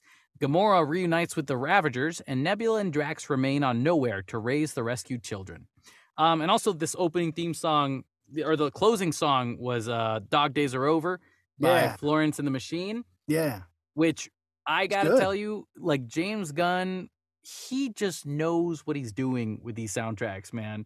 He knows exactly what song works for this situation. It was perfect. And the second time around when I watched it, I almost bawled my eyes out when Drax came up to all the kids and started kind of doing like this little slow dance right before Florence started singing again. And it's just like, it's just this great party life. All I want to do is hug my best friends after the movie's over once this sequence happened. But yeah, what do you guys think of, how do you guys feel about the sequence? But also, what do you guys think of each of these characters? Like, where are they going to go now in the future? Mantis is clearly going to go to the other side of town because that's where she wants to. She's just kind of like, I'm going to go over here. That's true. She didn't really leave nowhere, did she? Walk down the alley. I'll be in the eyeball. Thanks, guys. I have literally nowhere. I don't know where I'm going. And I've got 3 giant obelisks. Can't really travel with them, so we're going to hang out in the streets. We're homeless.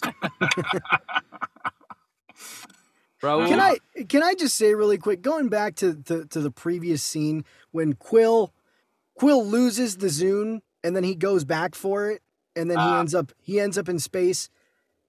There's no way. There's No way. no way he would have survived that. No. There's just no freaking way. I mean, His he was face starting gets to. all like puffs up, Yeah. you know? I was Yeah. that oh, should have been it. Yeah, that's true. That was one of the things about that part that was like, I don't know, man. He just wouldn't have survived, and it's Isn't just it? weird because that was one of the they at different point. Yeah, they do the Adam. I did You know, like like- that. That was Yeah, fun. like the God and Adam touching fingers. Yeah, I thought. But also, he comes out of like literally nowhere. Yeah, Thank you. that's right. Yeah, I just thought that was strange, and yeah, where were his rocket boots? Where is his mask? Like his little helmet? Where are those things in Yeah. this movie? He had no helmet. Did he lose the rocket boots? Like, was this covered in a previous movie? Or I don't think it remember. was. I don't know. No idea. I don't even remember. He just but he forgot doesn't to have bring them. them that day. The whole movie, he doesn't have his rocket something. boots. He doesn't have his. You think that would have come in handy in that sequence there, Hmm? but Yeah, I thought that was strange that like he was out there in space for that long and his face started to get bloated and then the next scene he's like fine. Fine. Like he's totally fine. He looks fine. There's the swelling has all gone down. I'm like, there's no way he would have survived that. They just took the magical medikit pack that he just put over. Just put it on his face. Yeah, instantly. maybe. Yeah, all better. There you go. All fine. Yep. Yeah, but I thought that was weird. But yeah, the rest of this, I really like where they end this, and everybody has their thing that they're gonna do now. Everybody's parting ways, and it is a satisfying ending, and it's just kind of, it's a feel good ending. Right. And especially after the intensity, the emotional roller coaster we've kind of been through, it's nice that we get to settle here on this very positive note, this feel good ending. Everybody's got their, things that they're going to go do now.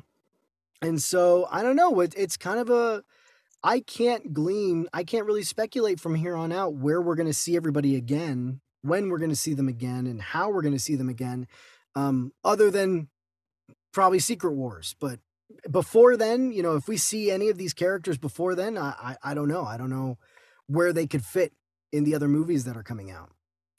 You kind of beat me to it, Raul, because I was going to ask if you guys thought any of these guys were going to show up in other movies. Do you guys think they're going to do a Guardians movie again, but without these Guardians? Like, are they going to continue a Guardians franchise, or would you guys rather have the current new Guardians group show up in just other movies and other stuff? Yeah, it could. Yeah, second one. Yeah, like it would be nice to see Rocket and Groot because we get this final cutscene. Are we there yet? I don't think we're there yet. I'm skipping ahead. I mean, we could probably talk about that because the next thing is the mid-credit scene stuff. Yeah. So we see that there's a new team and Rocket and Groot are still on it.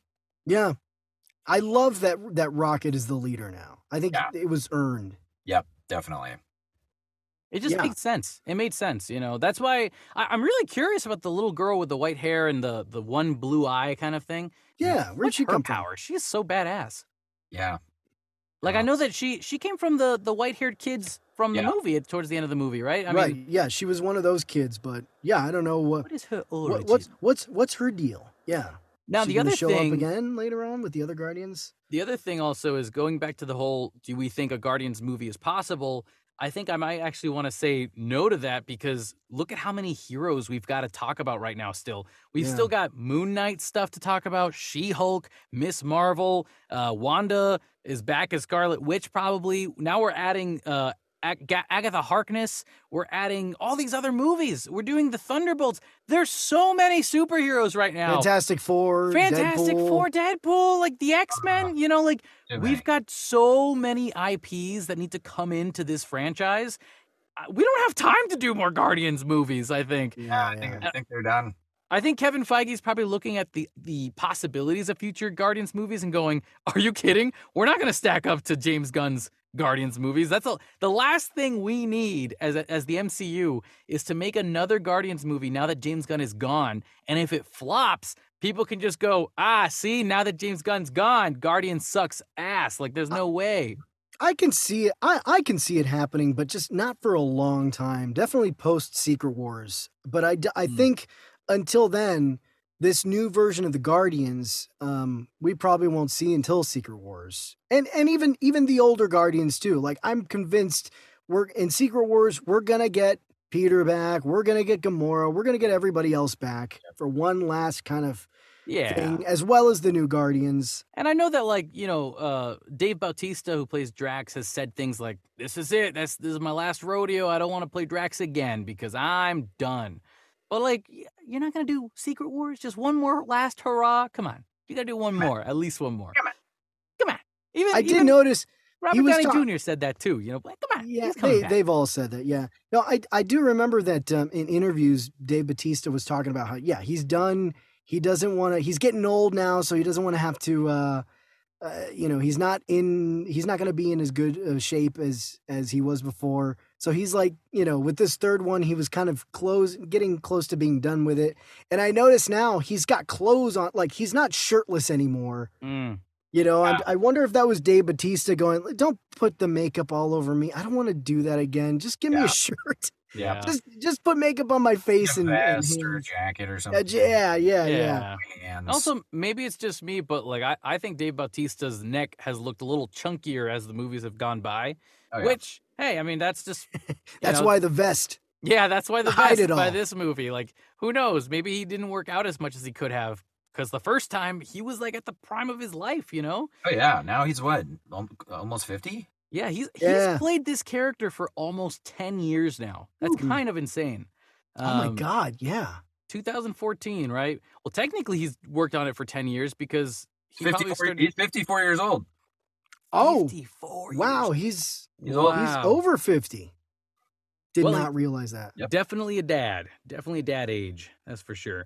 But yeah. So let me just real quick bring up the mid-credit scene, which I know we've already kind of dabbled in it. But the new Guardians team consists of Rocket, Groot, Cosmo, Kraglin, Adam, and Fila, one of the rescued children, and Adam's pet, Blurp, as they take on a new mission. In a post-credit scene, Quill eats breakfast with Grandpa Jason in a funny gag where his grandfather is reading a newspaper reporting Kevin Bacon's alien abduction. So yeah, I forgot that Adam's going to be part of the new Guardians team. Mhm. Again, I think he's got a lot of growth to go through, and Right.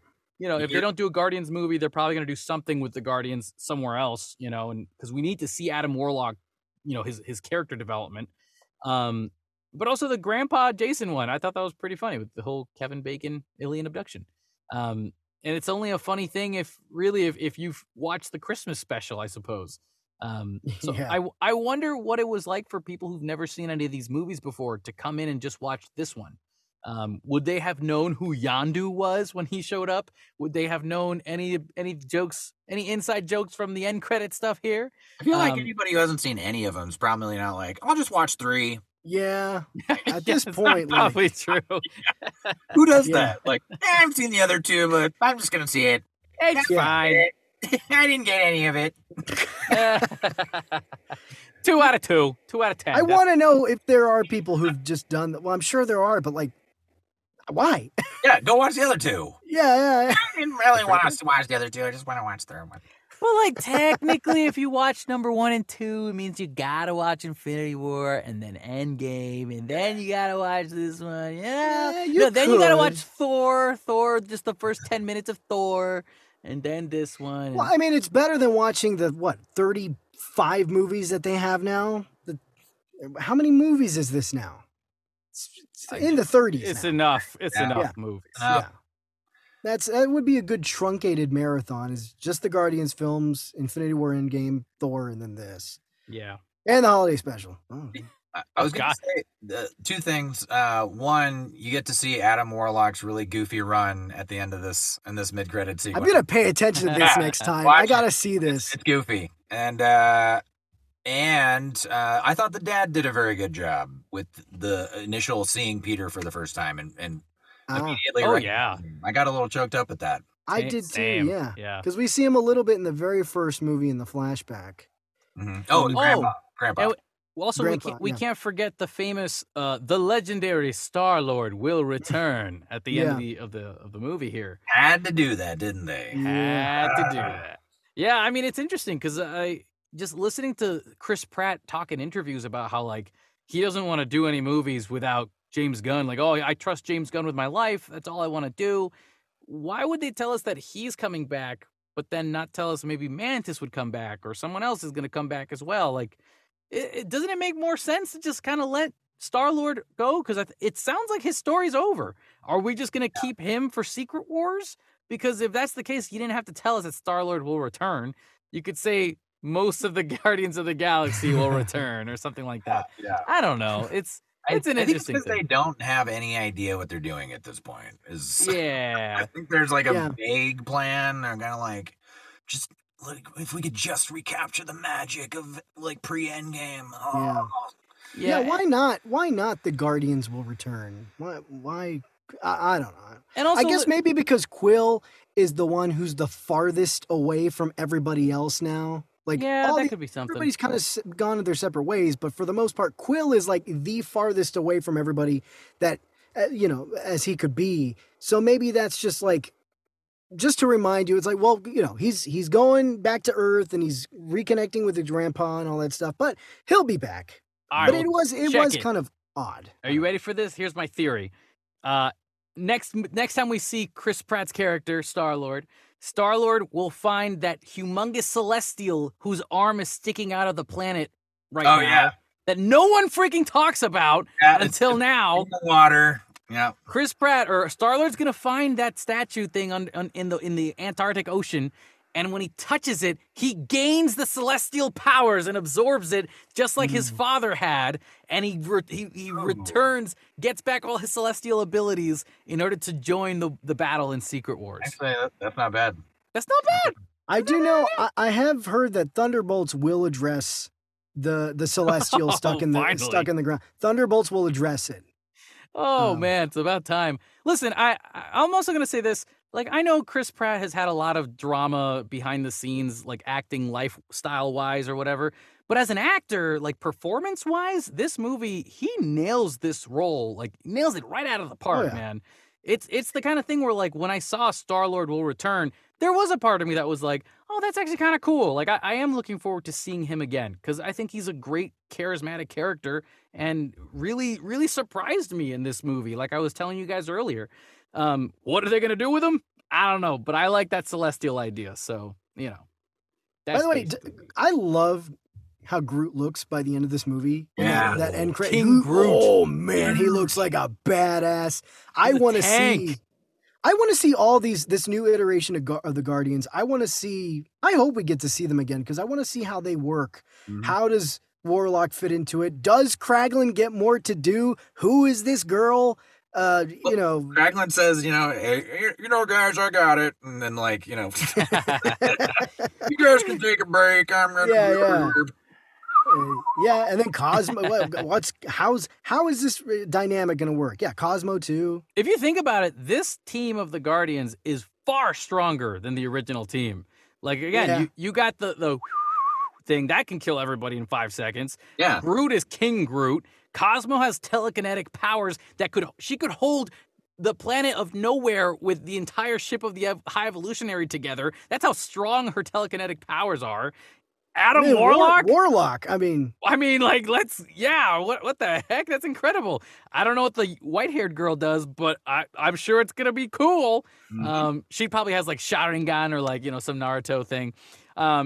Okay, I'm canceled. Anyways, out of 10 raccoons, I give this movie 10 raccoons out of 10 raccoons. How about you guys? I'm gonna say 9 raccoons. 9 raccoons. All right. 9.5, maybe. I feel that. Yeah. I feel that. I you know what? I'm kind of in agreement with you guys. 9, 10, but I'm just gonna say 8, just to be different. Just because you guys said out of 8 or 10. But no, I actually, in all seriousness, I would say maybe about 9.